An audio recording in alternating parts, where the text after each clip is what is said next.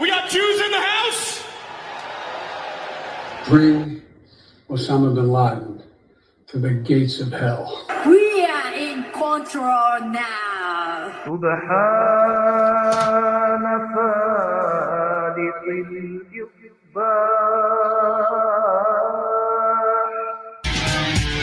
Yes, y'all law infidels, that's right. Hacker Hamin back in the studio, ready to put in the ignition code and launch and light the fuse as we break it all down here. Hamin Media Group, channelattitude.com, infidels. It's a big Annie, and there's only 9 months left till the next big show here. HMG, light the fuse with MSG. YOLO.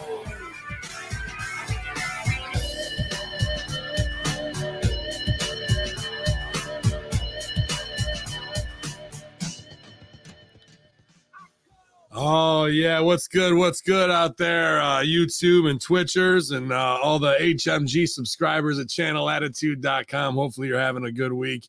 As it's November 2nd, man, just time is ripping by, dude. I cannot believe how fast the weeks go by here. And glad to be back in the studio with who you know in the missile silo. Just got back from Raven's Joint Dispensary, taking the Emperor over there and one of my sister-in-law wives. So checking it out, man. But the Prince is back here, ready to break it all down. And good to see you. I know there's a lot of talk in his world about the Suck My Balls podcast, doing their new review of the new South Park. I watched it. I'm sure he has too, to give you an in-depth breakdown. It's Matthew Schaffer Gage, MSG, back in the studio. Good morning, Hamin Media Group. Once again, we are back. That's right, for another edition of Light the Fuse. It's been a busy week so far, Ben. I had an audition on Saturday, audition on Sunday. It was on set Monday. Had acting class last night. Audition to send in Friday. So we're just keeping busy. You know, you're opening up that new dispensary. I heard you were talking on the Monday locker room. So things are exciting, man. Very crazy, man. I just went and expected to have a whole pile full of garbage at the front door after we had cleaned it out, buying it as is, or leasing it as is, I should say. And my tag partners had it all cleared out, man. Nothing there for me to do. And we're actually installing some top of the line video cameras. Obviously we can't have another invasion, you know what I mean, or get bombed that way. So we see them coming, infrared and flare and all that kind of stuff going on. So it's shaping up, man. And there's only about 2 or 3 big projects left to do, maybe 4 or 5 actually. There's always something to do, and we could be ready to rock and roll. So it's strange looking. Hey, I can almost see the starting line of this new chapter of my life, man. And very, very cool. Excited about it all. Well, I think the Hamin Media Group is also, excited for you, Ben, because you've been leading this army, if you will, for the last 5-6 years now. 7 years, right? We're 8 years, really. 8 I think years. 2015 since WrestleZone, right? Right, exactly. So I think for you to, be getting a W, it's like we all got a W, or we're all getting a win, man. Seriously. Thank you, man. I appreciate that. Well, shout out to our friends here in the chat room who've already joined us. I see Kevin Murray, Darkside Caster, Todd Brentley, Retro Rocket Review, Jim Harder, Elizabeth, Javi is in here as well. Zane, thanks guys for being the early birds here as we continue to fill up here on Light the Fuse. I want to start with the conversation, to follow up with the conversation you actually had with Rick on Monday. Sure. You guys were discussing getting into professional wrestling at one point, as far as the training aspect, taking it seriously, learning the art and the craft of it. And one of your biggest gripes that you had gone on about was some of the hardcore wrestling.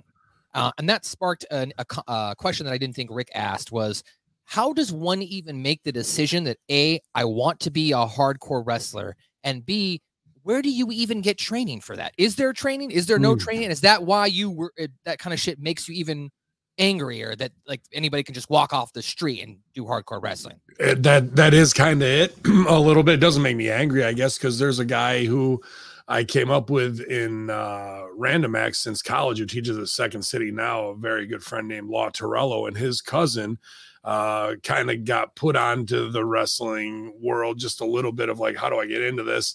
And his cousin is now Casanova Valentine, who has worked very hard to build his brand. Also a great artist, drawing artist, graffiti artist, and an interesting, actor, like that grindcore, hardcore dude.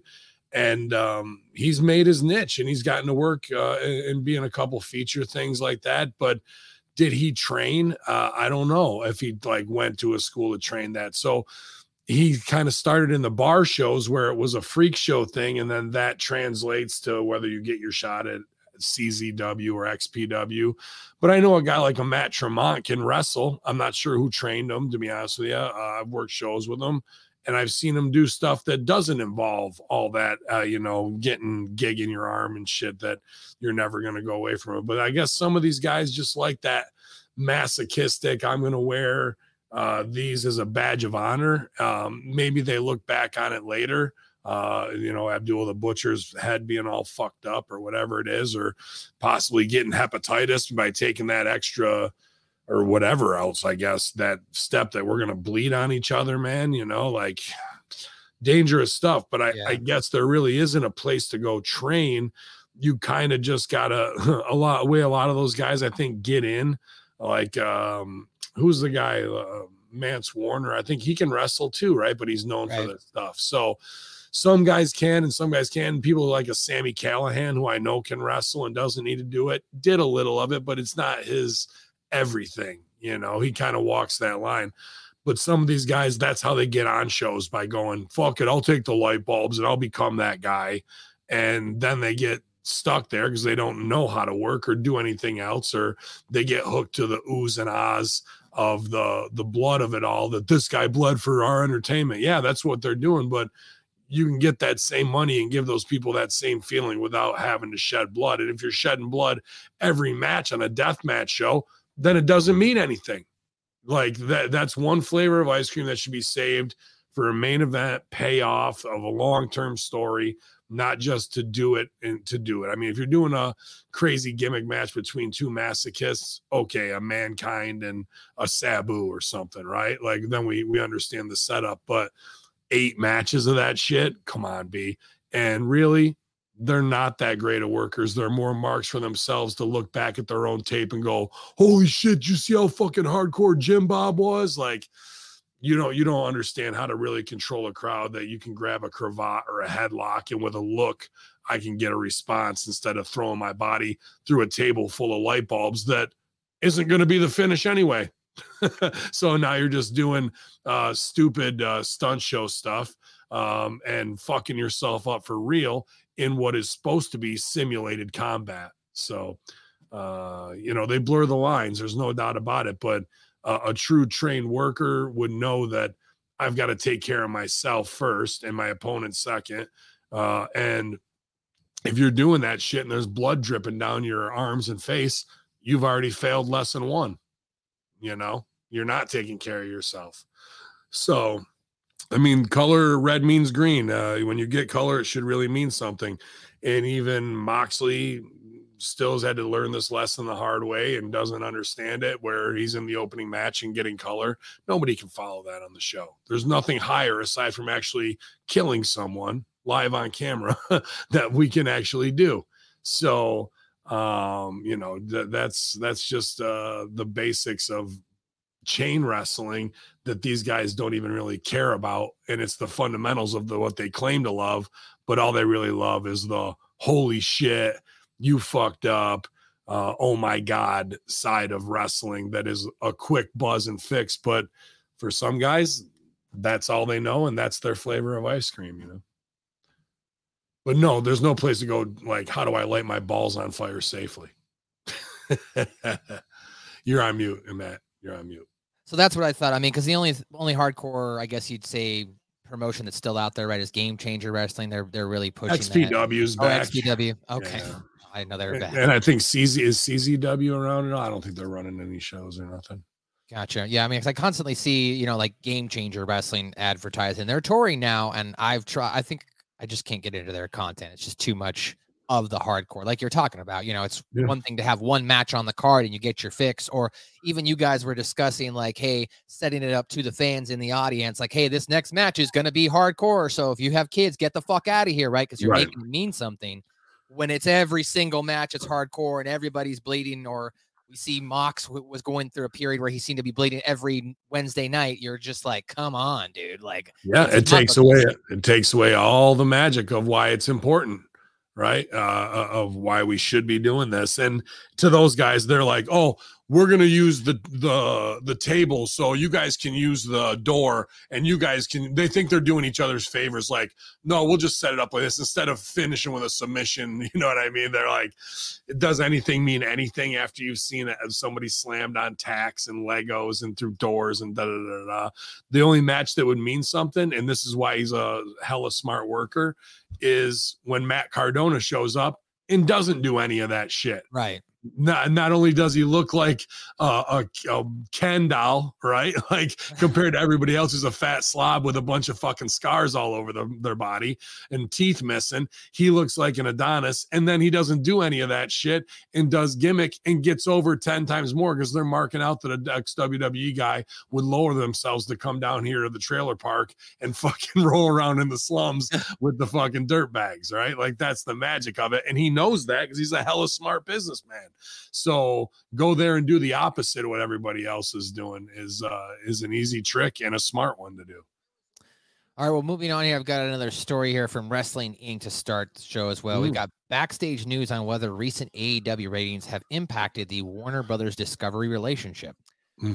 So they write, as per report by Fightful Select, WBD is pleased with AEW. While sources revealing to Fightful that WBD expected a drop in viewership due to AEW competing with football, Tony Khan claimed earlier this year that the CEO, David Zaslav, is happy with AEW and that Warner Brothers is excited about the potential of the company.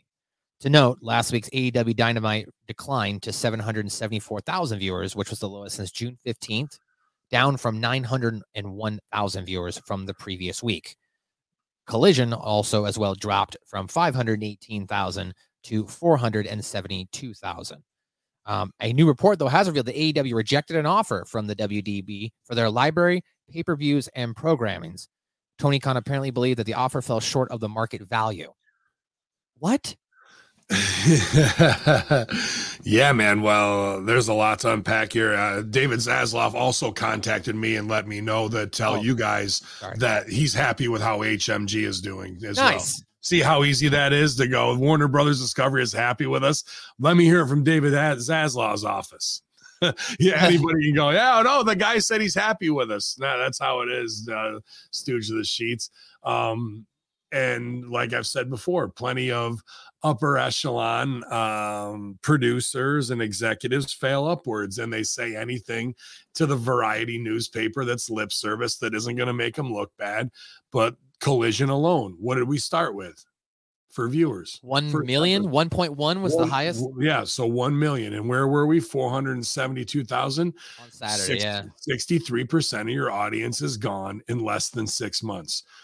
If you're a TV exec and you go, I'm happy with that, guess who's not going to have a job for very long? You'll probably move up to president after that. But does anybody out there have a job where you can do only 47% of your job correctly and not be able, hey, I work at the deli. I'd like a pound of cheese. Okay, here's 0.47. Yeah. I said a pound. No, that's all you get today, bro. Well, I'm happy with this. And then it's all fucking bullshit, right? So, hey, at the bank here, yes, I'd like to deposit this $100. Okay, $47 has gone into your account. No, I gave you 100.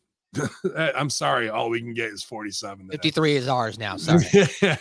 Yeah. And it's gone. Yeah, right. So that is the bullshit metric and lip service that gets paid to Sean Ross Sapp or whoever the fuck from the Inside Stooge report. Oh, they're happy with us.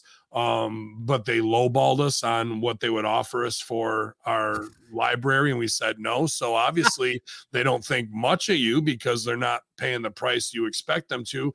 And by every metric, you've not increased. you've lost every metric of the audience.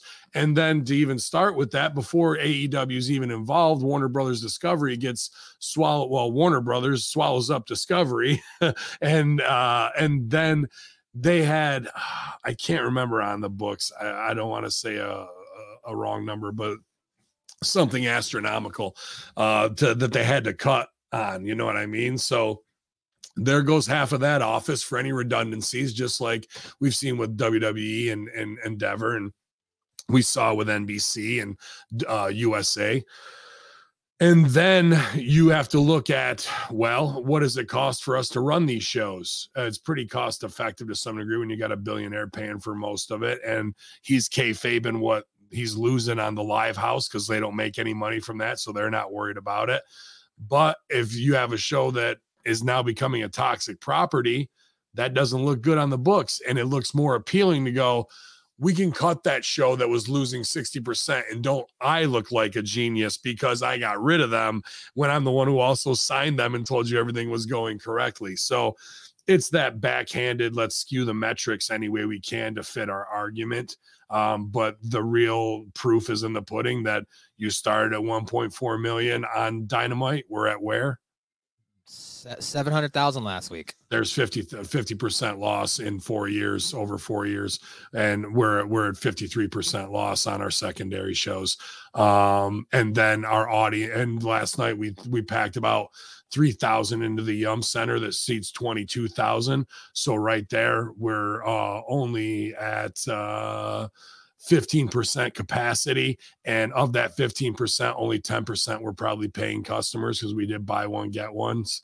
So they couldn't even get goddamn Jim Cornette to come out to the fucking show. He was like, I'm not going out to that bullshit. Yeah, and heat on Cornette for that too, because that would have tripled his platform this week. Yep. If he could have made peace and come out there and done something with Sting and Flair.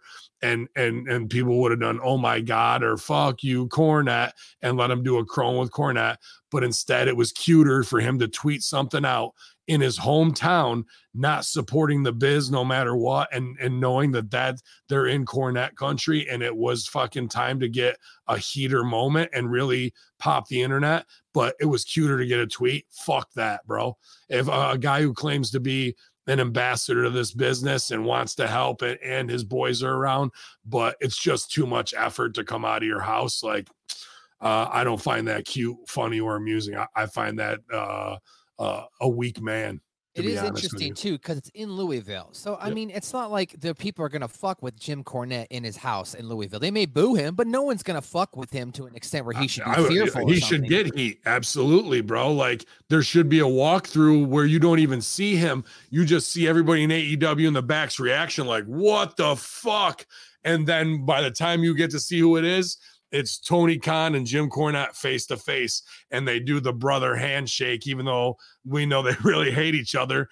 This is great TV, and we're not doing any of that because our ego is in the way, you know. And then there's more mistakes of not having the outrunners on the show, not going, ladies and gentlemen, the cast of OVW is here tonight, and show them from the Netflix special where Tony is also ambassador of wrestling and isn't afraid to put over the history of OVW, Al Snow, and have them all front row right there. That was going to be my next point. That was going to be actually my next point, is with the success of the wrestlers, why wasn't there an OVW and Invasion angle that started tonight?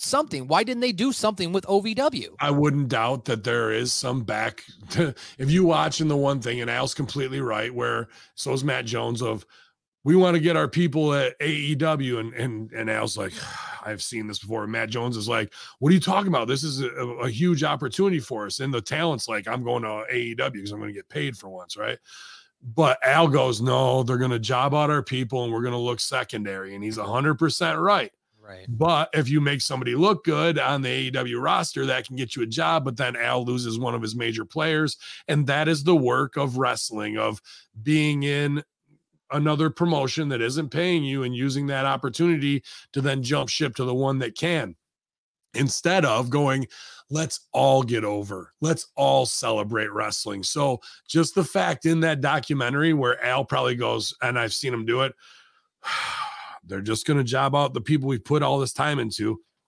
And that enough is enough animosity to not book anybody, and how ridiculous this petty middle school back and forth bullshit should be, instead of shining everyone and having a breakdown in Louisville where OVW, Mr. Spectacular, Cash Flow, fucking Haley, everybody jumps the ramp and fucking bong, bong, bong. And Cornette and Al could be the ones that open the back door to make that happen. But everybody's got to get their little cute ass tweets in and podcast shit and secular off in their little corner and fight everybody else, instead of going, we're way stronger together to bring this shit out, bro. Good stuff. All right. Well, last topic here, because before we get into the AEW Dynamite review, no, these aren't top stories or anything. This is just something I was thinking about. So I was, as a talent myself, who's, on the younger side of the acting business, right, getting into it, I'm having the privilege myself of watching some of the other seasoned actors, get larger roles. Shout out to my boy Greg, who just got a national commercial. Nice. So it brought up this thought to myself. You live by the motto, and you've emphasized that no doesn't mean no. It just means not right now. Not right now, yeah. Right. So I'd like to ask you, as you've now transitioned more from a in-ring competitor now even to a teacher, are you at a point where you don't feel like it's going to happen yet? Or how do you navigate that emotional, mental anguish that you still haven't gotten your yes when it comes to being like on a national spotlight when it comes to professional fuck this business. I'm out of here for weed. is how you do it. I definitely struggle with that for years. And some people who are on this island of misfit toys are broken, and they really can't, bro. And the worst really is my friends who've been to WWE and then it's gone from them, and now they've been on the shelf for even 10 years, 15 years, some of them, and they're going, you think I'll ever get my shot?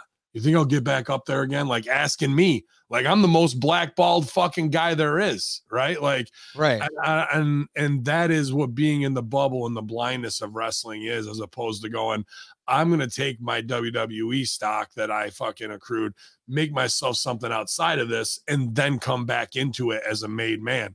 They're just sitting there waiting for the phone call from Stanford that never comes, working jobs they hate and not being proactive when there's plenty of moves they could be making out here, but they're so inside the bubble that they just don't make them. They're waiting. They like, well, I don't want to say that on a podcast because that could ruin me down the road of getting a gig and coming back saying how I really feel, bro. I can't tell you a half dozen of my colleagues and friends that are exactly like that. And then once they finally drop that and break out and of those chains, like, man, I wish I would have done this 5 years ago. Yeah, when I told you 5 years ago, that's how it is. And as far as my own shit, I really let a lot of that go once we got the alleged consultancy. Once I see my shit on TV, sure, I'm not making the WWE money that I would solo, but I'm not on the road. I'm not having to deal with politics. I get to write with Stevie Richards and Vince Russo, a dream trio creative team.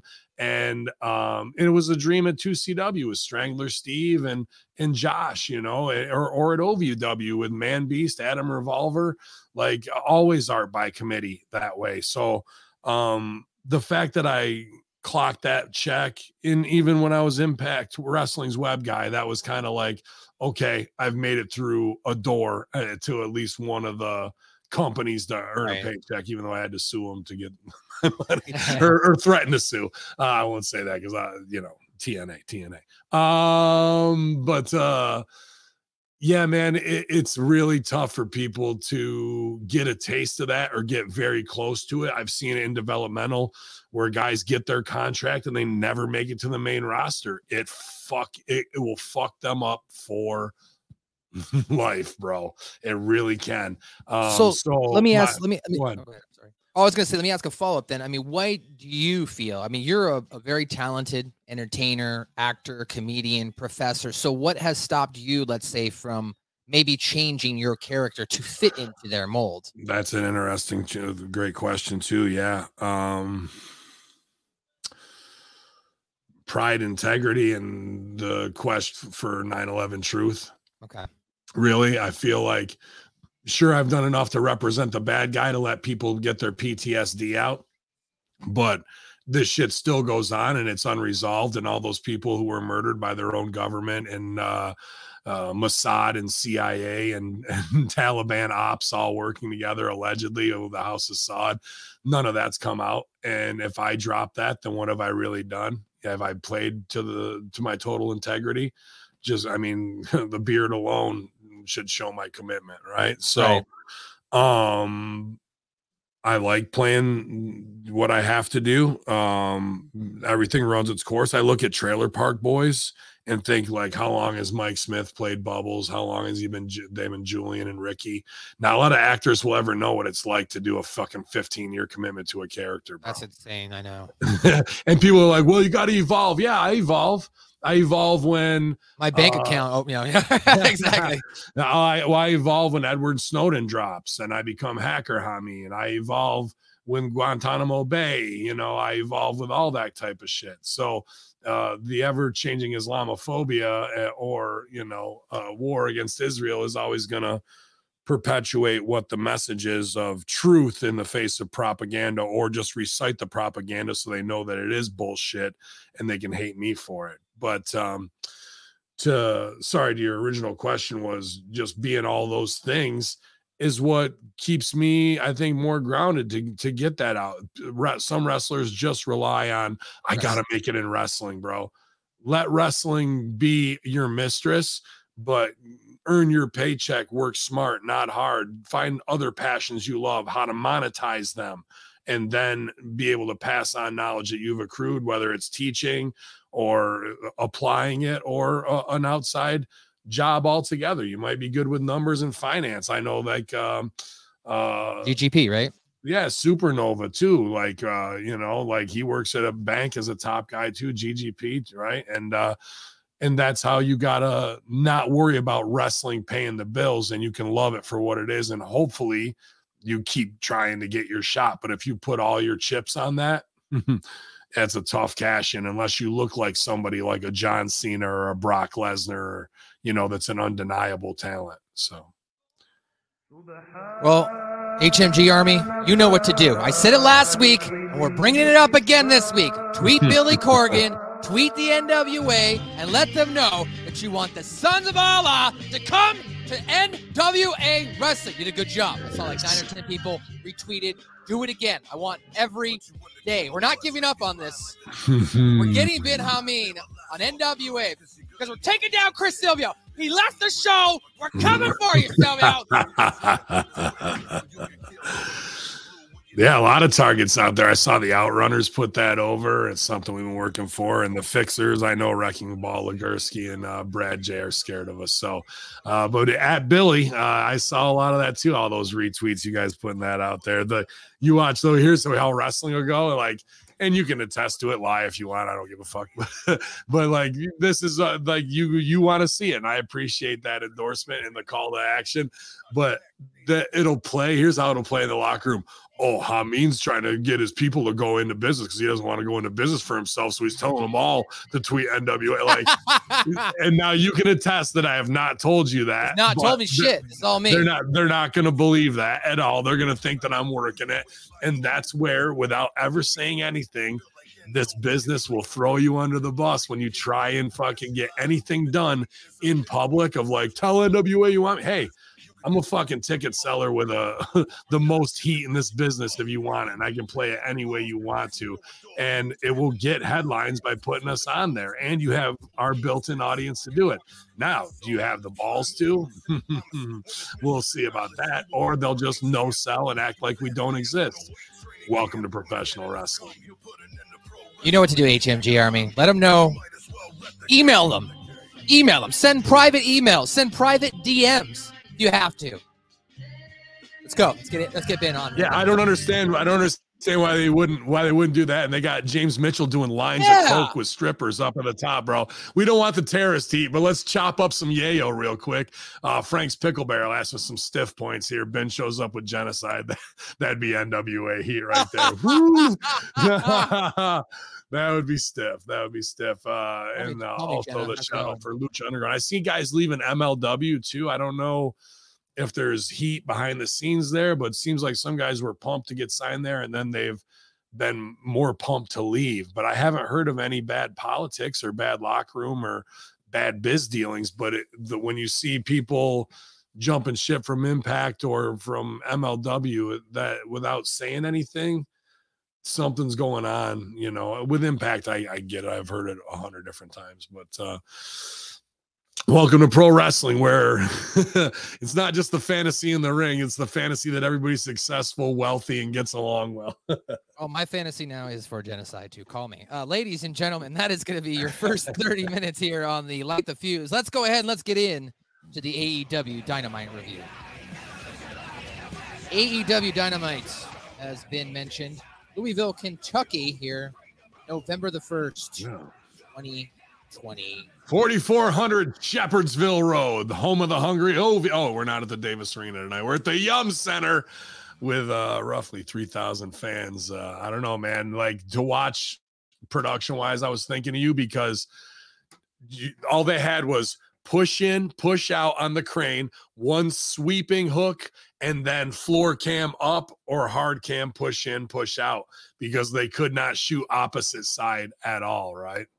Yeah. Like a lot of like push, cut, zoom, pan up, cut, and pull out, and then zoom again. I was just like, oh, that's all we got for these tricks right now. Yeah, and I was gonna touch on that a little bit later. But before we get there, I did like that they at least started with a recap to start the show, kind of saying, hey, here's what you missed on Collision if you didn't watch this MJF and Omega match, which we just discussed. Only 400,000 people watched, so nobody did watch that match. As well as they recapped last week. So I thought they did a better job, at least kind of recapping some of the storylines for tonight's show. It started out with MJF backstage once again with Renee asking about, once again, finding other 3 tag team partners. He's holding the clipboard. All of a sudden, Adam Cole shows up on a video monitor. They have a conversation, and then MJF exits after. Then the Kingdom comes in, and then Adam Cole hangs up, and that's how we ended the segment to start off this show. How did you feel with this opening again this week with MJF and Renee? We're opening with talking. I don't like it. It's the same thing I bashed WWE for on Friday and on Monday. We need an exciting incident. And when you want to start here's an easy improv trick of getting rid of all the predicated bullshit. Start in the middle of a scene. The audience will catch up. They will understand what's going on. When we have to do intro to players with questions and da-da-da-da-da-da-da-da-da, all we're waiting for is get there, please get there. And then once we get there, we're like, okay, now I'm interested in the scene. But usually right when they get there is when they button it. So this scene gets predicated, da-da-da. Should have just started off with, Adam coming in right before they even ask any questions.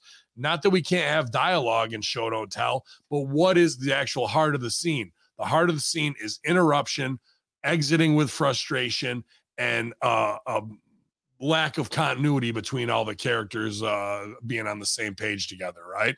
Yeah. So let's start with that. And then what's the fallout? Not the buildup. All that shit can be cut.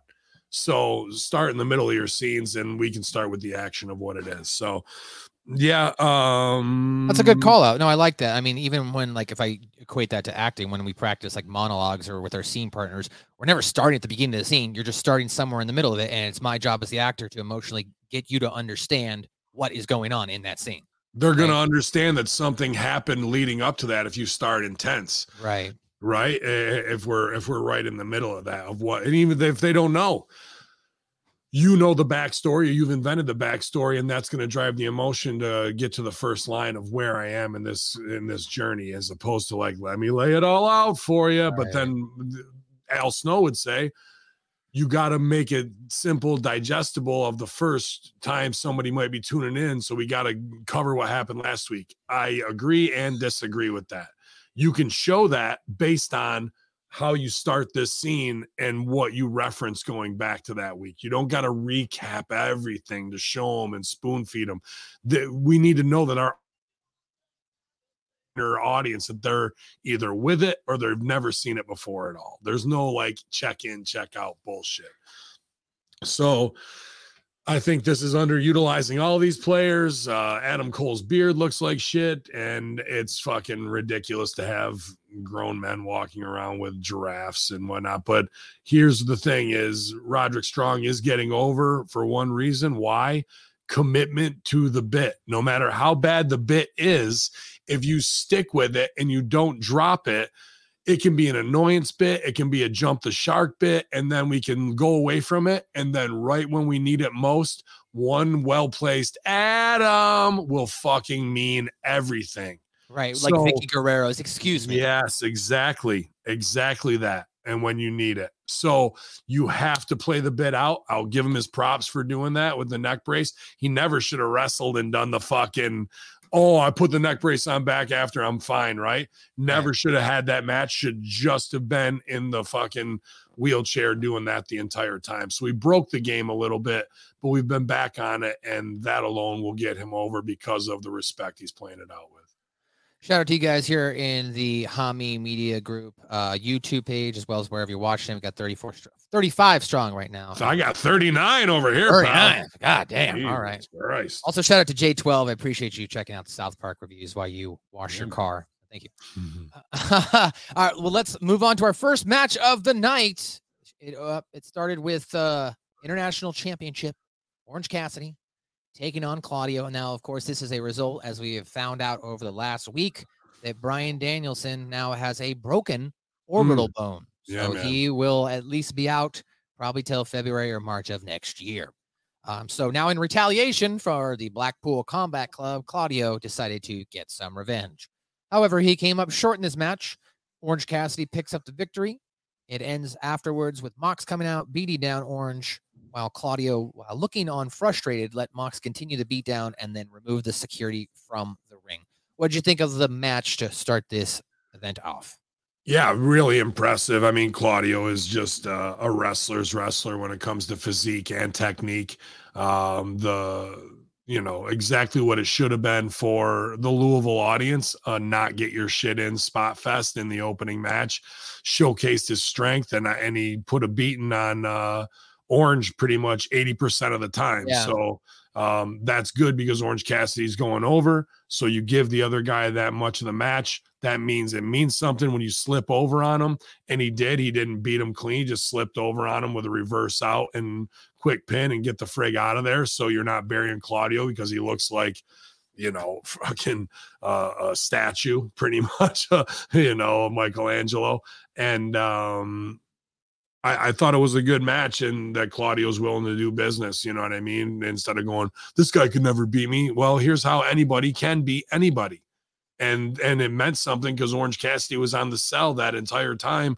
Then his win meant something. I thought it was very well done. And I think both these guys are super athletic in their own way. Even if Orange doesn't look like it standing next to Claudio, he did what he needed to do there and to be on the cell and getting his ass kicked the entire time. Get me Claudio Ravioli, pal, says. Yeah, get me some goddamn Chef Boyardee deuce.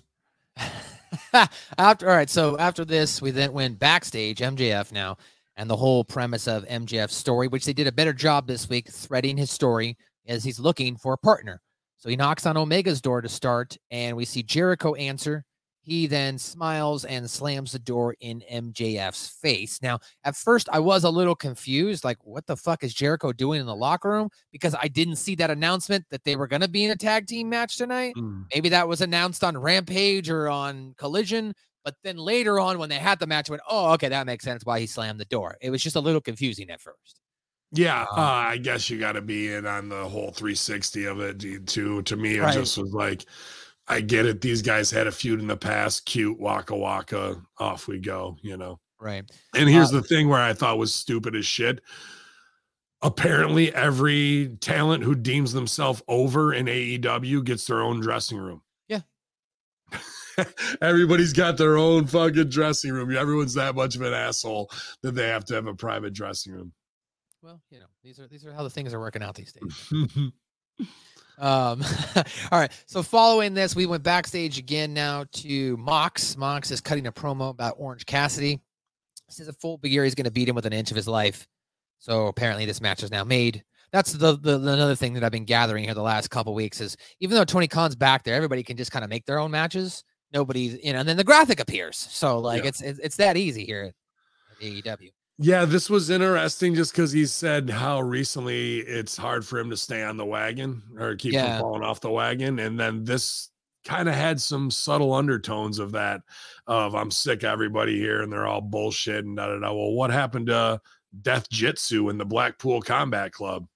Now I'm just sick and tired of this shit and I'm ready to go on vacation finally. Like, none of it had a ton of continuity and him just throwing around flight cases and shit like that. And that was my match. That was my match. Well, aren't you in the crew with your boy there? So why didn't he just go, hey man, you want to fuck him up? You fuck him up, bro. I'll take the night off. So you're pissed that you didn't get a match and your boy did and got beat. I don't know, man. Like, if anybody should be pissed, the scene should be, let's start in the middle. The scene should be Claudio backstage flipping flight cases. Yep. Up comes Moxley and is like, brother, this is not how the fuck we do this shit in the BBC. And be like, and then turn to the camera. You just signed your own death warrant because it's death jitsu for you next week. You don't do this to my boy. You don't embarrass us. And I'm going to embarrass your, like, show the frustration of losing to Orange Cassidy when you're a stud like him. Show that Moxley is the leader and he's got to try and calm him down, and then set it up for the revenge of what just happened again. So Ron Ben Shlomo makes a good point. I know that the vet does not like the authority figure stuff, but AEW shows why it's needed in a show like this. Adam Pearce, or not like him or not, he is highly underappreciated in my opinion. That's well, we did have a great authority figure who I managed for a year, because out comes Pat Buck. It's true. A little later to be like, hey, Pat Buck says, fuck no, pal. Fuck no. Not on Pat Buck's lot. Not on Pat Buck. And people were like, in the chat last night, so we should kick Pat Buck's ass. I go, dude, when he was in the scene with Charlotte Flair and Ronda Rousey, they beat the fuck out of Buck, dude. They stiffed him hard in the face. And I think he quit the next week. I think it was leading into WrestleMania. So Buck's not immune to getting punched in the face by talent backstage, dude. Next up, ROH 6-man championship match, Mogul Embassy versus the Elite, aka the Hung Bucks. This match ended with Swerve coming out to distract Hangman. So Hangman chased after him, allowing the Mogul Embassy to gain the advantage of a 3-on-2. They pick up the victory. While this was going on, then afterwards they cut to Hangman and Swerve fighting backstage. And as you mentioned, it was broken up by Pat Buck and all of them. Matt then snaps at ringside using a chair to get his aggression out. Excalibur mentioned that the Mogul Embassy waited to use their match contract. So again, another point of question I have, this is what I wrote down, is AEW now allowing rematch clauses, as well as can wrestlers just save these rematch clauses and use them whenever they want? I wish. I haven't gotten any of my Immortal title rematch clauses fulfilled yet. I just keep getting fucked out of everything. Here's the big problem. Matt, you were back last week and as homecoming king at HMG. What did we see on Dynamite last week from Swerve and Hangman Page? Well, we saw Swerve leave. He went to Hangman Page's home to attack him or I guess threaten his family and baby. We saw Hangman run out of the arena with no explanation, and then we followed up this week with this. With a match where Hangman is. So what should we do if we're going to start in the middle? Hangman Page makes it home. We could have seen that footage or what have you, and his wife's holding the baby and crying, or we see some cop footage, you know what I mean, from a body cam of just his wife. And then Swerve rolls up in a fucking dope car and gets out like laughing, and out of nowhere, boom, Page should be on him in the parking lot. Did a home invasion, and we're at my kid's crib, threw your merch on my kid, and now what are we doing? When's the next time we see you? It's a match against guys that weren't even involved with it. That's a problem. Yeah, another thing. Problem hey, come do a home invasion, fucking go in my kid's bedroom, but hold on, I got a 6-man real quick. I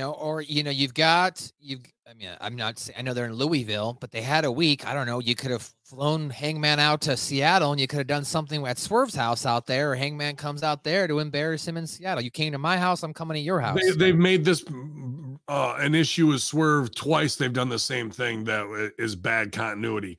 Right idea, right execution, zero follow-up. Right. We had Swerve and AR Fox go to the Buddy Wayne Wrestling Academy, fucking killed him, left him laying in a pool of his own blood after gigging him with a picture of his dad they smashed over him. The next week, match. For fun. For friend. Match.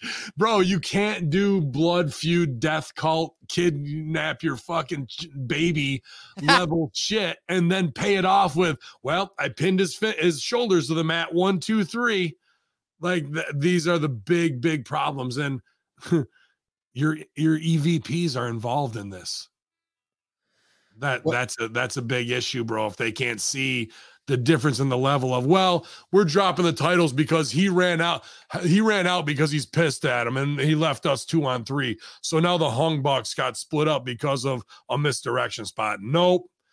The story is that you were standing over the fucking kid's cradle and now this is a obsessed crazy dad and there never even should have been this 6-man shit to start with, bro.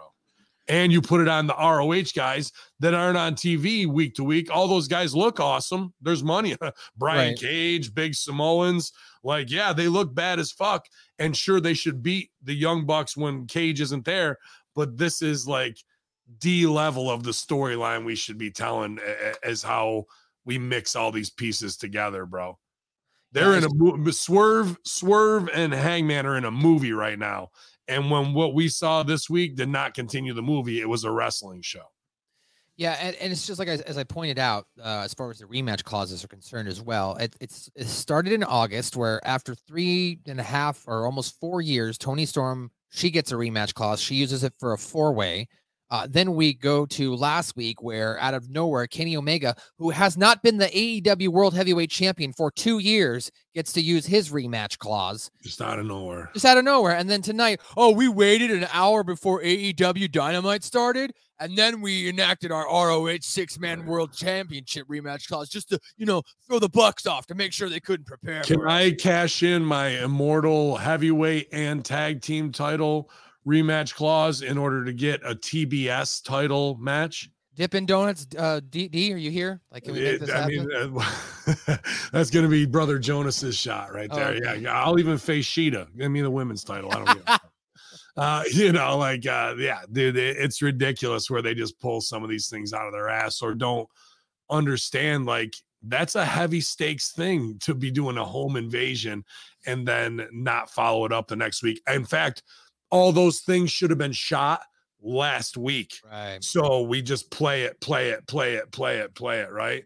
Like when Hangman gets home, they were way far away, so it wouldn't have been real like within 40 minutes, You don't remember when Brian Pillman brought a gun out and the next week they did nothing with it? But it should have been this if you wanted to. Like, right? Hangman 48 hours later. Where if somebody came and busted in your house with your family, what are the next 48 hours going to look like? Me getting a bunch of guns and ammo and securing the place. Yeah, and sitting on the front fucking porch and not sleeping. Big pot of coffee. You know what I mean? Yeah. And that's the promo. That's the cowboy promo, bro. You're right.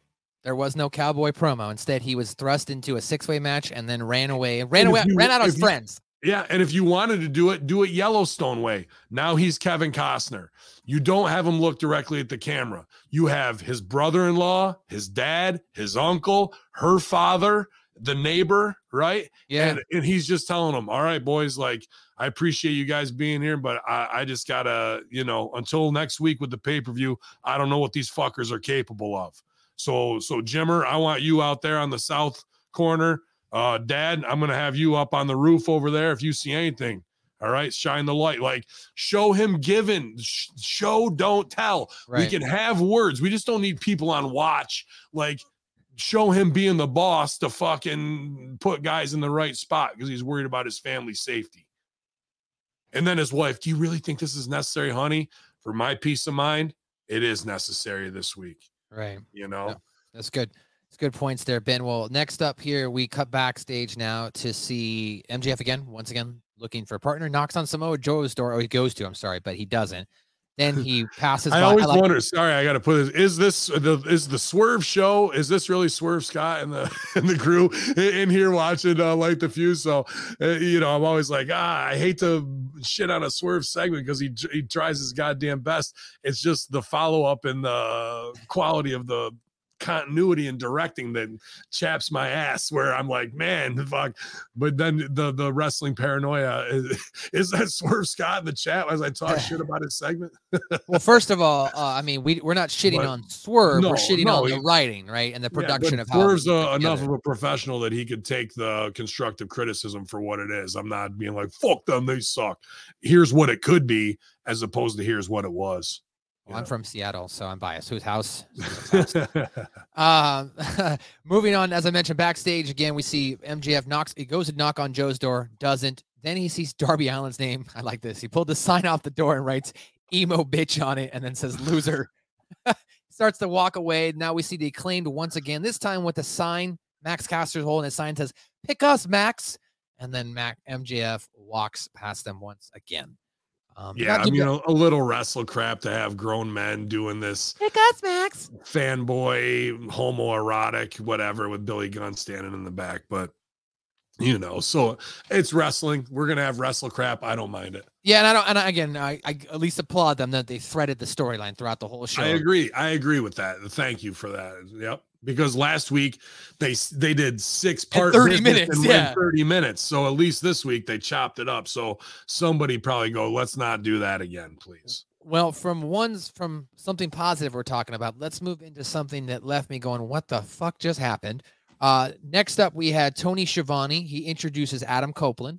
Tony begins the interview, asks about Sting and Darby. Adam puts over Tony Schiavone.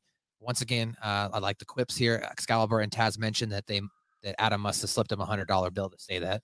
That being Tony Schiavone. Yeah. And then he scoffs that there's a Tony chant breaking out. Mm-hmm. Adam continued on about Sting's offer. He referenced, I like that they called this back, referenced that he goes, last week when Sting said we go way back, some people might have been confused. We go back because of our injuries over the year. We've spent a lot of time at the same places for physical treatment and stuff like that. Okay, good. You explained it to me. Thank you. Then Cage and his goons come out. Cage threatens Adam that if he accepts Sting's offer, he's going to break Adam's neck. Dino Man and Nick Wayne then try to jump Adam, but in the midst of fighting Sting and Darby make the save. And then it ends with Adam spearing Christian and then accepting and Sting and Darby's offer to take on Cage and his goons at Full Gear. Okay. Here's what I did not like about this match. I was liking it so far. I'm like, okay, this is pretty good. It's decent, whatever. Then after, Dino Man and Nick Wayne attack Edge, and they got Edge laying on the ground. And I watched Christian. I'm like, don't touch him. Don't touch him. Don't touch him. And then he picks up Edge's head. And I was like, okay, whatever. Don't touch him, though. Don't hit it. Somebody make the save. And then it ended with Edge spearing Christian. I'm like, what the fuck, dude? Why are they touching? First of all, you could be building to the 6-man match. Then you get to the 6-man match, and Edge still doesn't get his hands on Christian. And then you continue to build to when Edge finally gets his hands on Christian. They just blew it all right there. I don't understand. Absolutely. That's the time for heels to get heat. Yeah. They got him down. If anybody was going to get him off of there, that's Darby doing something crazy, right, to like get Christian out of there and being reckless with his own body to protect Edge. Not Edge to like, well, I guess I'm going to hit the spear right here, like, and give him the payoff of what everybody wants, dude. So that was, I agree. And what's tough about that is it's all high level players who should know better. No, Aaron, I don't expect logic from Tony, but I expect logic from Christian and Edge who were in that fucking scene. That's what I expect the logic from, dude. Right? Why are we touching? We should not be touching. No. We haven't been in a ring together for over a decade. It's gonna, instead of the spear hitting, somebody grabs Christian, pulls him out of the way, and gets him out of there, right? Like just before instead of hitting it. Yeah, dude, that was absolutely the wrong call right there, dude. You know, so I don't know how that's getting over, and it's tough to talk shit about Edge and Christian because they absolutely should know that. J12 Taz was popping me last night. He was, brother, I don't scissor with any man. he was hot about scissoring last night and did a 4-way scissor Jones. All that shit got me, brother. But yeah, dude, I don't know. There was $5 donation here in YouTube. Appreciate you, wow, Frank. big $5 super sticker from Frank. Appreciate you, homie. Doing the Cena promo commercial was cool. Hell yeah. I mean, Taz is absolutely killing it. He does not give a shit, and I like that he's free flowing with the quick jokes and having a good time out there. It really makes the show in the moment, as opposed to like somebody's in my ear with pre-prime bullshit, and it was her vengeance. She was the genius of the sky. Like all these things you got to hear Corey Graves say.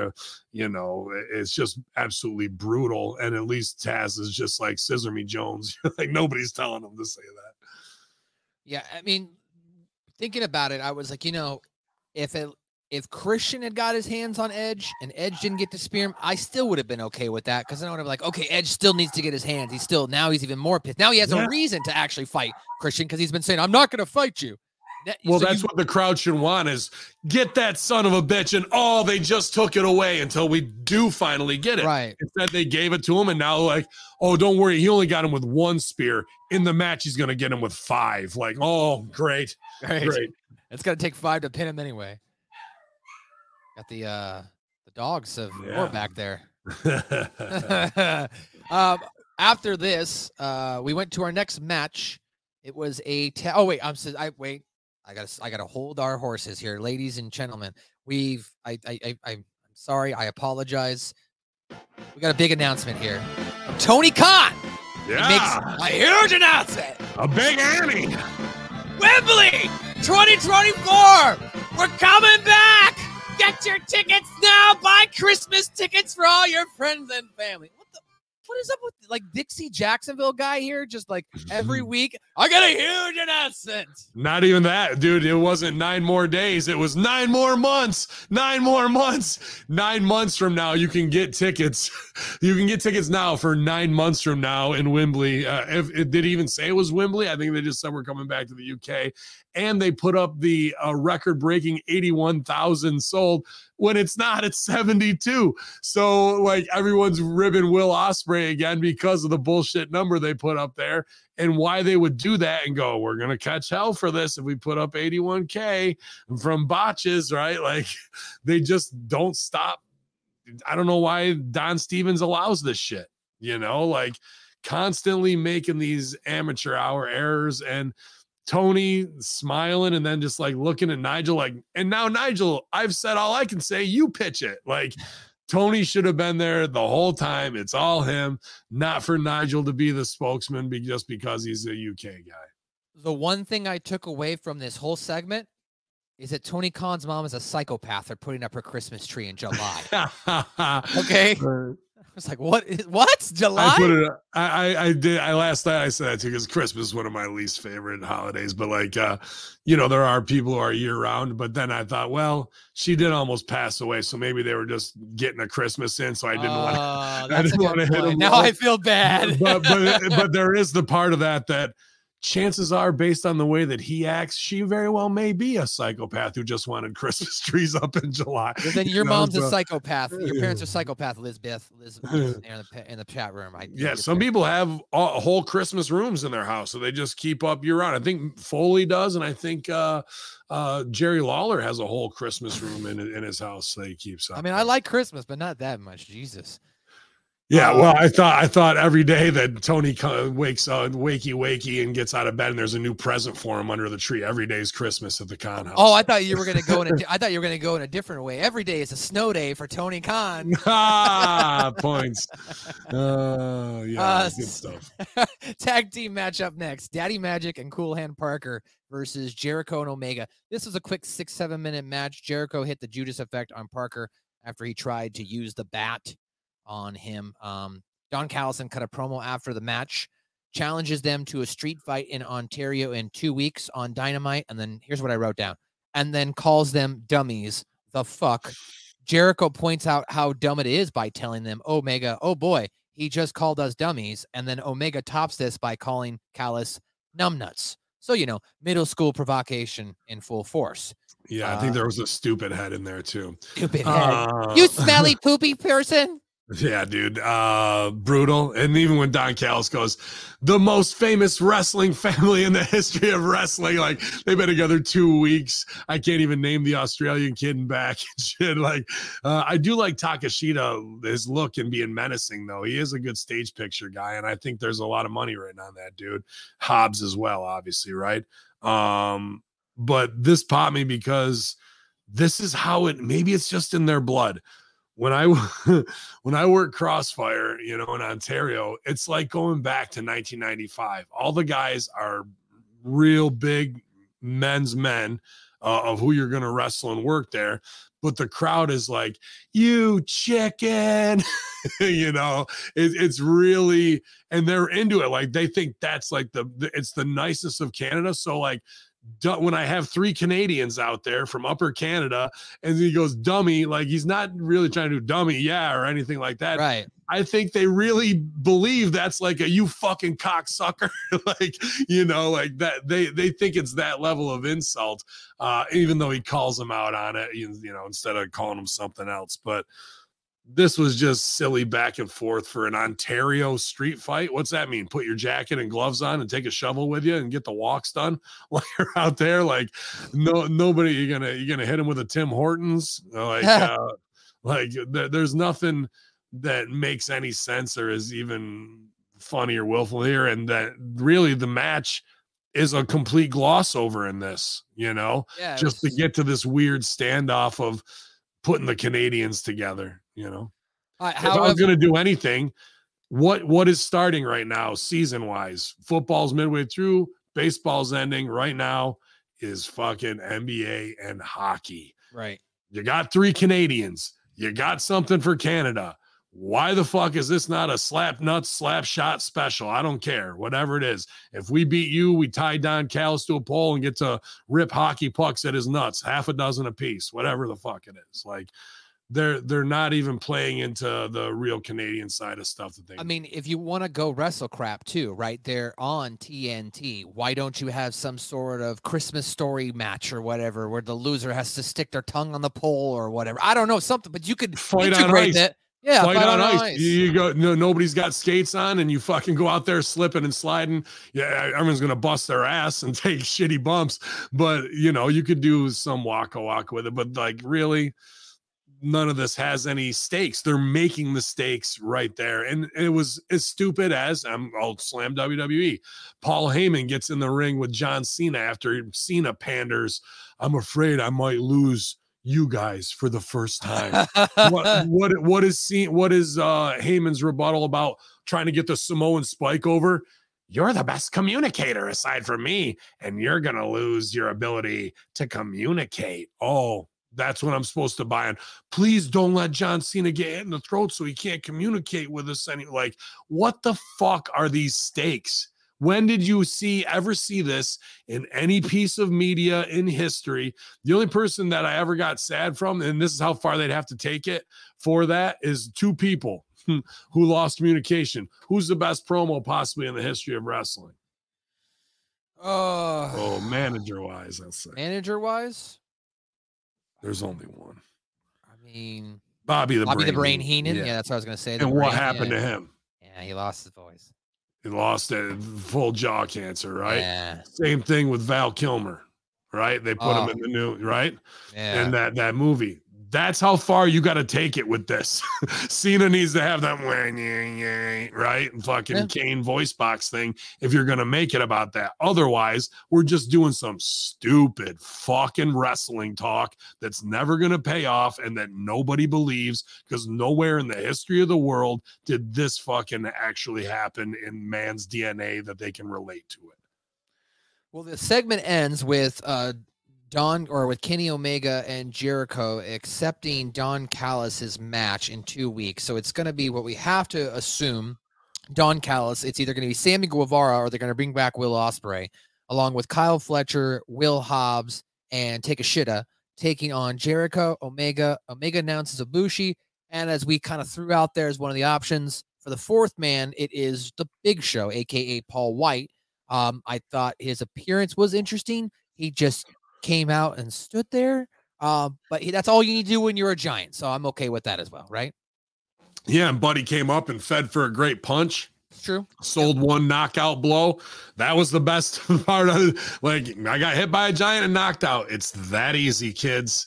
It's that fucking easy. It's not light bulbs and through the tables and on the tacks and color in the first match. There's a giant, run at him, got hit with one, I'm out, envelope's the same. right? Like you got him over. So yeah, I don't know if Big Show's in shape to do this, but it's a street fight, which are usually the easiest. So he can just stand on the outside and do a couple spots as they try and break him down. You know, this is also the sickness of wrestling. Guys can never let go. So, I mean, we know the fact that it's Paul White, and I get it. You know, they don't want to confuse the narrative, if you will, of Jericho's friendship with him. But if they've trademarked Captain Insano, why didn't he come out as Captain Insano? I know. And not even that. I would have made it an 8-man. And if you were going to have Captain Insano and you really want to pop the rating and you want to get somebody, you bring him in. I would fucking go get him. No, go get Happy Gilmore. Go get Adam Sandler. And he doesn't even come in. He doesn't even come in as Adam Sandler. He comes in as Happy Gilmore. He comes in Waterboy. He comes in as Waterboy. As Waterboy. Yeah. Sorry, yeah. No, Happy Gilmore. Yeah. As Bobby Boucher. Bobby Boucher. Yeah. And you remember when Bobby Boucher showed up at AEW Dynamite? Yeah, absolutely, bro. Abso-fucking-lutely. And he hits a big spear on one of them, like a big hit, and that's all you need from him, bro. So, you know, it's right there. If you're gonna spend the money and you want it, and then who's the fourth partner gonna be? And then Captain Insano goes, I know somebody. And then you cut to the Bobby Boucher promo that he's coming a week out, and the whole fucking world goes nuts that Adam Sandler's going to be on AEW. We could even go further because it was Tony and the Giant in the fucking movie. So they could make it look like it's an old school backstage interview. You start with, how old are you, kid? 6, 7, 8? Yeah. It ends with them laughing, and then we go fast forward, and now Adam Sandler's all grown up, Bobby Boucher, and he finally gets to meet Captain Insano. Yeah. All that shit. So much, so good. It's so when you have all that money and you're missing out to take advantage of this. When you don't have creative meetings, when you don't have, and I saw that this past week. Word from inside AEW. Well, they know about where they want to go, but they don't know the roadmap for long-term stories. So we're kind of week to week. That's a huge fucking problem, bro. Huge problem that can be easily resolved with a little consultation. 1 meeting a week, 2 hours, lay it out, 6 weeks. Here's what it is. Here's where cards subject to changes. Here's some cool big money ideas that are going to get you over $1 million, get you and keep you over $1 million week to week, not 1 week and then back down to 700,000. But until you make that call, you're going to keep on getting 40-50% value. All Adam Sandler would have to, he wouldn't even have to get in the ring. All he'd have to do is come out, and all he'd have to do is poke Don Callis in the eye, and Don Callis, he poked me in the eye. Captain Insano shows no mercy. Like that's Banks squirt somebody with a water bottle, low blow on somebody. Absolutely. If I was really going to do it, is she still alive? I would have Kathy Bates at ringside. She's still alive. Yep. Yeah. I would have Kathy Bates there. He holds her. She slaps somebody, right? Fucking gives them the big crank. We got Vicky Valancourt. Yeah. I'm going to win this one for you, Vicky Valancourt. Yeah. You could do all that shit, dude. If you wanted to, a big kiss at the end and tie it all right back in the movie. And that alone could be enough for Adam Sandler to go, we're doing a wrestling movie. Bobby Boucher's coming back as a tag team with Captain Insano, and off to the fucking races we go. Waterboy 2. What the fuck do I know? What do you know? I don't know. Well, speaking of continuity and them not having any, we brought it up earlier. They were at Kenny Omega's locker room, but now we're backstage with Renee, who's interviewing Kenny Omega and Chris Jericho with the Bucks in the same locker room. It ends with a heated argument about the fact that the Elite, or the Bucks saying, Matt's saying, what's the point of the Elite getting back together if nobody's going to have each other's back? And then he says, enjoy the locker room, and he leaves. So I'm like, what fucking locker room are you guys in? Did the Bucks get done with the match and then just walk into Omega and Jericho's locker room? Are they in fucking the Bucks locker room and you're letting they're in the Bucks locker room? Okay, well, I like this little scenes. I like Maddie's sarcasm. I didn't mind that. I was just confused on where they were. That's all. Yeah, because it was the Elite. They got back together, so the top guys got theirs, and now this guy's in there. So whatever. But that's a side of Matt you usually don't see. And even when there's been enough drama in these locker rooms, ribbing themselves a little bit there. But when he does the walkout that way, that was interesting dissension between them all. I liked it. It's just if you're going to set up the scene earlier in the night with MJF knocking on Omega's door, then that's where I think you're at later on in the night if you're in Omega's I don't locker room. disagree with that. So they should have just had Renee then walking up to, hey, let's go into the Bucks locker room and, oh, what are you guys doing here? Something simple that would have taken 5-10 seconds. That's all, just to kill the confusion that I had.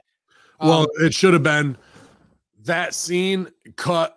She's on the outside, door opens. She tries to get a word with Matt and Nick. They blow her off, walk by her. Out comes Omega to chase them, and then he gets the outline right there. Right. And you see the confusion on everybody. We could have buttoned that scene a little bit better, but I didn't mind the, hey, enjoy it, pal. No, that's yours. You got it. Oh, yeah, I liked it. I was like, oh, great. Looks like we're finally turning the Bucks back heel because they're kind of getting stale and they're not really doing anything right now in the program. Yeah. So then we went to Willow versus Sheeta for the AEW Women's Championship. My first question was because they mentioned this is her third time defending it in 7 days. Why isn't Chris Statlander, the TBS champion, defending the title on TBS every week on Dynamite? Like, why are they not showcasing her? That's confusing. Sheeta won. And what are your thoughts on the match?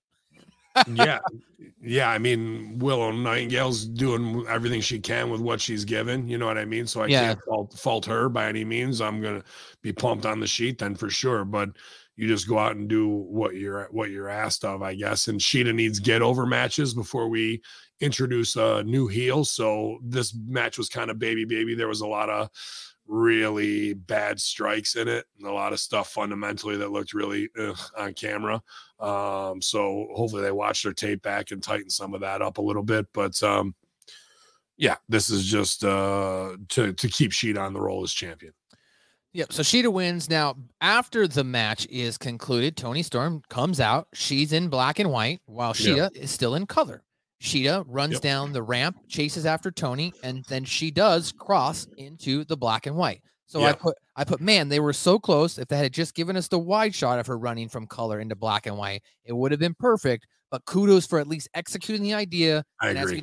As we discussed, there was only 4,000 fans in the arena. So the idea itself might have been harder to pull off if it visually wouldn't have looked good with that wide shot.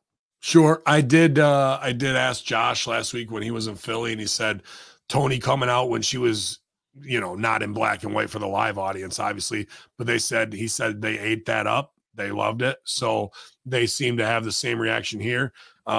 She did a great selling all over on the floor. It was overdone, but it was overdone the right way. Very Gone with the Wind melodrama. I liked it. I like that they did that too. They're just a couple production tricks maybe we could work on in a production meeting and tighten up to go, ooh, that was cool. Now, next week, though, if they do not show me a silent film with Sheeta in Toni Storm's universe, I'm going to be very disappointed.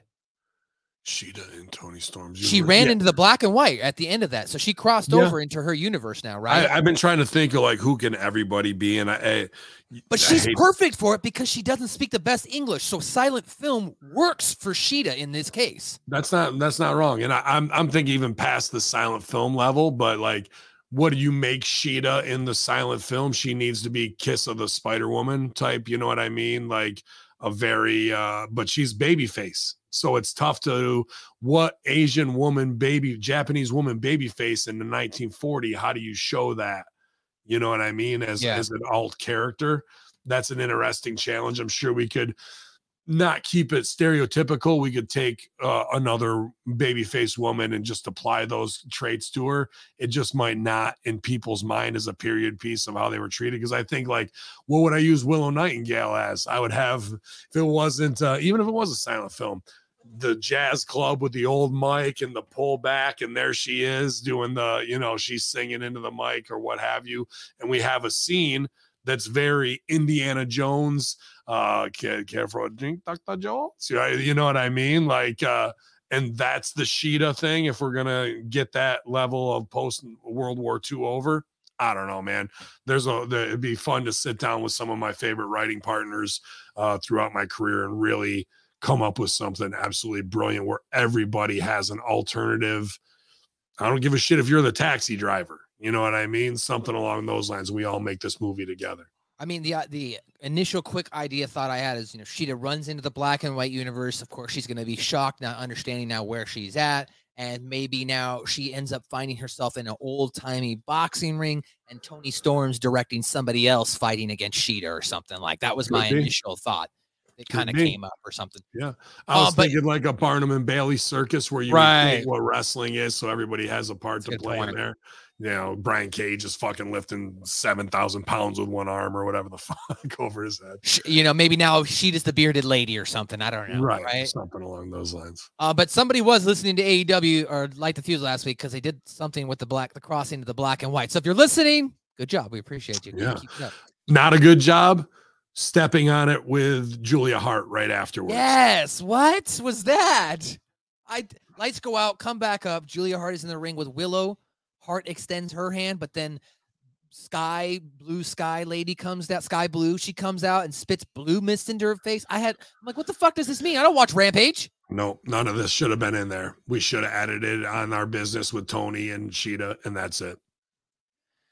Backstage once again now as we're getting to the end of the show here. We've got MJF who's sitting on the ground, distraught that he can't find a partner. He claimed once again, make an appearance, tell him to be their partner, and then says, if you agree to it, wear what's in the bag and you have to scissor us.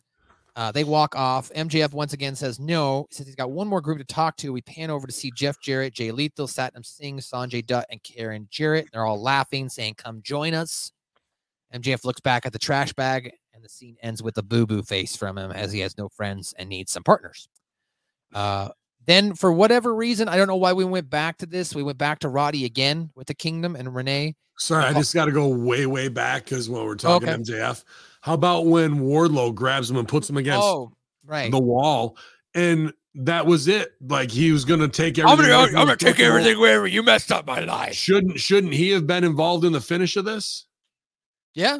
That's why I was like, what the fuck? And they shoot Wardlow over his back, and he looks massive because he is, but we never get a face shot from him. None of that shit. He should have been waiting to come around the other corner. Instead, he runs past the shot, and we never see him. Again, is there some inside rib or heat where someone is playing high level of not only do you don't want to do 5 power bombs and walk out, you don't get an interview. Next week, you get one. Week after that, you get a pre-tape. You're not even on the show. This week, okay, you're back on the show, but they're not even going to see your face. I need you to walk in through this way. It's either bad production or a very calculated fuck you. Well, I don't know. It's hard to figure out which one because we've seen bad production and you know how pro wrestling is. So it's like, well, I don't know. It is very confusing. After the MJF segment, I was going to say, I didn't know. I just thought this was kind of weird just to wheel Roddy back out to call Adam and then have Adam hang up on him. It felt like they went back to the well again and it didn't. They added it at the high point before and then they tried to do the call back to wrap it up and it just didn't work because there was no. If something else was going on in another world and that call at that time would have sent something in motion, then yes. But right here, all we did was go, see, we got a bit. Let's do the bit one more time. And you only did the bit twice on one show. So that means now the crowd is unsatisfied because bits need to be done in rule of threes. Right. Because you'll do it the first time, get a laugh. Second time on the callback, usually you don't. And then third, when it matters, that's when it locks at home and the human psyche is super funny.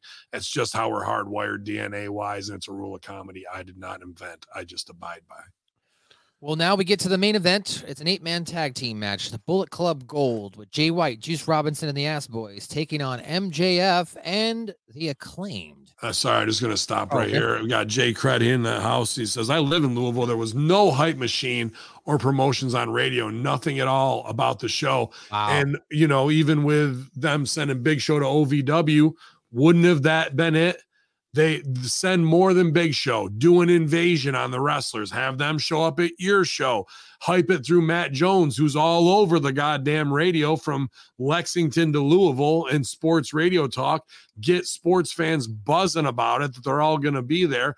All these fans in Louisville have seen everything already because they lived with the fucking entire WWE roster for 20 years. So they've seen everybody and everything already. So you need to make it a hot ticket with something you can't believe is coming. And if they hired this guy, forgive me, I don't know the dude, but he worked for some dirt sheet or like Fightful or some shit. Wasn't he supposed to be Yeah, wasn't he supposed to be the new media guy, the czar who gets all this shit done?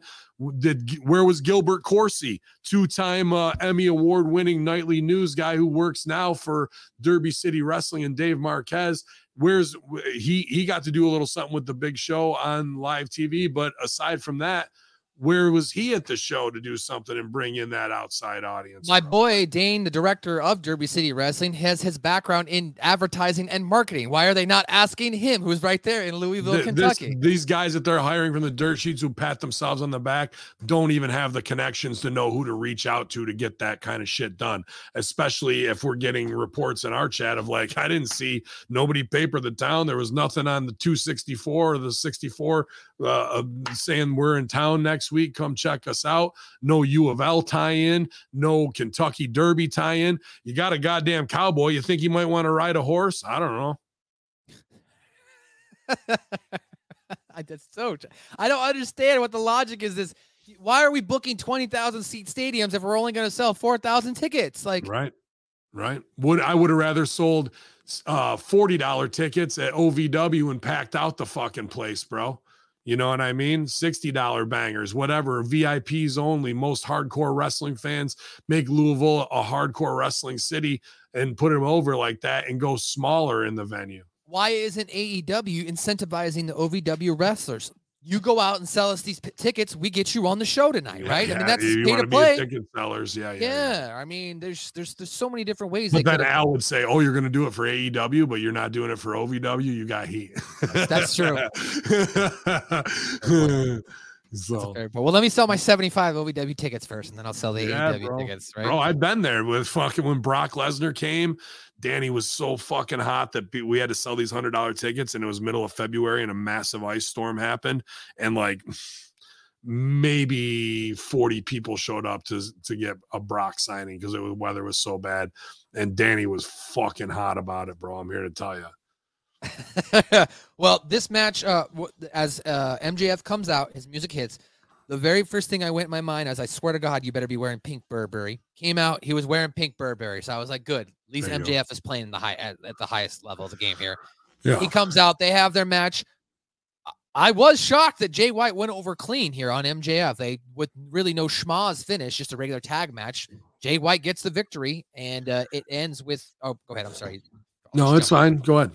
I was gonna say, and it ends with Bullet Club now exiting up the ramp. Now, to me, this is where the show should have ended, right? You make your babies off the heat, and you go off the show with heat. Right. Instead, what they did is they had Daddy Ass getting MJF's face for not scissoring Max, and then they end the thing with them scissoring each other. And all I could think of is, you're promoting this 69-day celebration on Saturday. Why wouldn't you have Max tease the scissor thing, take it away, and then have him show up on Saturday or throughout the week? I'm sorry, I'll show up on Saturday to apologize. Blah, blah, blah. Yeah, absolutely. Absolutely that. You're definitely not wrong, because the heel needs to leave with their heat, and that's what we added on with those guys with the shocked face, and he still didn't get his belt back. What are we worried about? A house show fucking Waka Waka spot where it infers lesbians grinding pussies together, but we've really got gay men fucking putting their hands together, but we're saying it. Isn't it so fucking funny? Like, ha, ha, ha, ha, ha. Like, okay, that's the story we're trying to tell and go home, not get my belt back, the most important thing possible. And I wouldn't say he went over clean, because he came back in and did the switchblade stab him in the back, right? So he had his back turned. So it wasn't like outpower him and do. He snuck one, but Jay White, we're supposed to believe, is this badass wrestler. In the middle of the match, the guys all go forward. He chicken shits and powders in between them. That's not Bullet Club bang, bang, gang. That's fucking Southern Fried Cornet bullshit when you're the manager. I've done that spot in that town many times, so I know it. So even though these guys go to Japan, get over with a New Japan stamp or whatever the fuck, they still don't understand who they're supposed to be as top guys. When you got three guys backing you up, you don't play chicken shit. You stand behind them and go, yeah, what's up, bitch? Like, you want some more, right? And let them be your bump dummies to take it out. I love Juice Robinson's overselling on things. Daddy ass comes in, kicks his ass, does the flip bump backwards, legs up onto the rope. This match was good. Why? Because Billy Gunn was in it and made sure there wasn't a bunch of stupid fucking shit going on. So I thought the Ass Boys did a good job too, coming in and getting character over with the Suckets and getting in their dad's face. They did a really good job feeding for MJF to give them all body slams, make MJF look strong, just standing in the middle of the ring. And I thought the match was good. It's just like you said, almost every segment tonight that should have ended gets overclocked again. This one with the house show scissor me bullshit. You can do that, but you do it after the camera goes off. You don't do it then.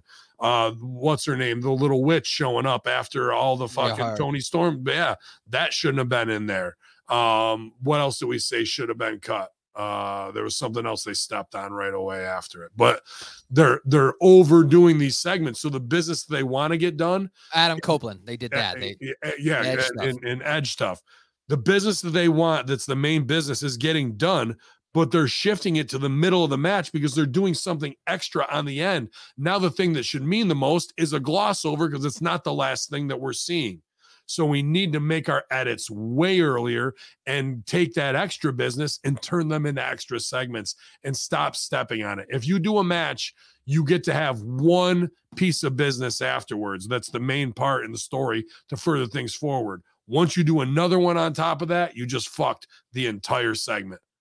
Yeah, I'm tired of, I don't need to see happy ending bullshit every week. If this is a television show, give me a cliffhanger to come back next week. Right. You know?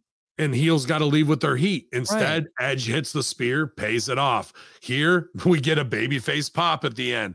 Babyface pops should be left for payoffs at pay-per-views, not on the TV show to get guys over that way. They get over on the payoff. That's why it's called that.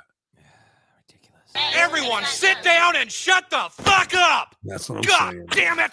Stupid ass man. Well, ladies and gentlemen, that's going to do it this week for another edition of Light the Fuse right here on Hamin Media Group, powered by channelattitude.com. If you haven't already done so and you're watching this live right here on Ben Hamin's YouTube, check out channelattitude.com right now. Sign up, $5 a month, get a subscription, Hamin Media Group. Or you can go to Ben Hamin's Patreon, sign up for the consultants, you know, get the inside track and scoop on how professional wrestling is written by Ben Hamin, of course, with Vince Russo and Stevie Richards. Well, ladies and gentlemen, I'm your host in the heat, and I can't be beat. I'm your guy who's high where the air is dry, your boy, MSG. You can check out my podcast, SMB, a South Park review. Each and every Wednesday, episode 199 is out right now. The season 14 premiere, Sexual Healing. What happens when Tiger Woods gets caught after cheating on his wife, and EA Sports puts out the brand new game where you can have Tiger and his wife fight each other. As well as what happens when the boys realize that, you know, they're sex addicts and they have to deal with that to try and mitigate that their addiction. Well, check out SMB, a South Park review. Shout out to my co-host, Dane Becker, as I mentioned, Derby City Wrestling. He also just got a brand new job in Atlanta, so he'll be moving down to the Atlanta market.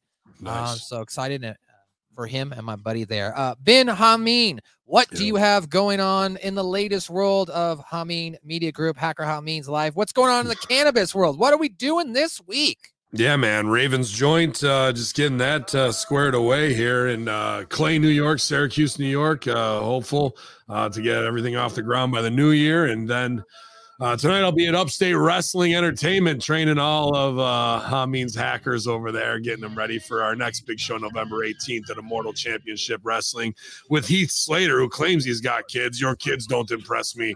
When you get over 400 kids, then maybe we'll talk Heath Slater. But yeah, man, it's nonstop production over here at HMG. Thanks to all the co-hosts. Thanks to Kaz for putting out all those great clips. Thanks for you guys sharing them. All the shout outs to NWA and Billy that you guys did as well. I know Blaze Haram appreciates that, man, and me and Blaze are on the lookout for our next victim. So it might be you, infidels, and maybe even heading back across the border December 2nd to Crossfire. So y'all, it's Hacker Hamin, it's MSG. We just lit the fuse, infidels. Watch your back. Don't be a stupid bitch. Or else you might get got too. Here, Hamin Media Group, channelattitude.com. We're coming for you, Silvio. Yes, you too.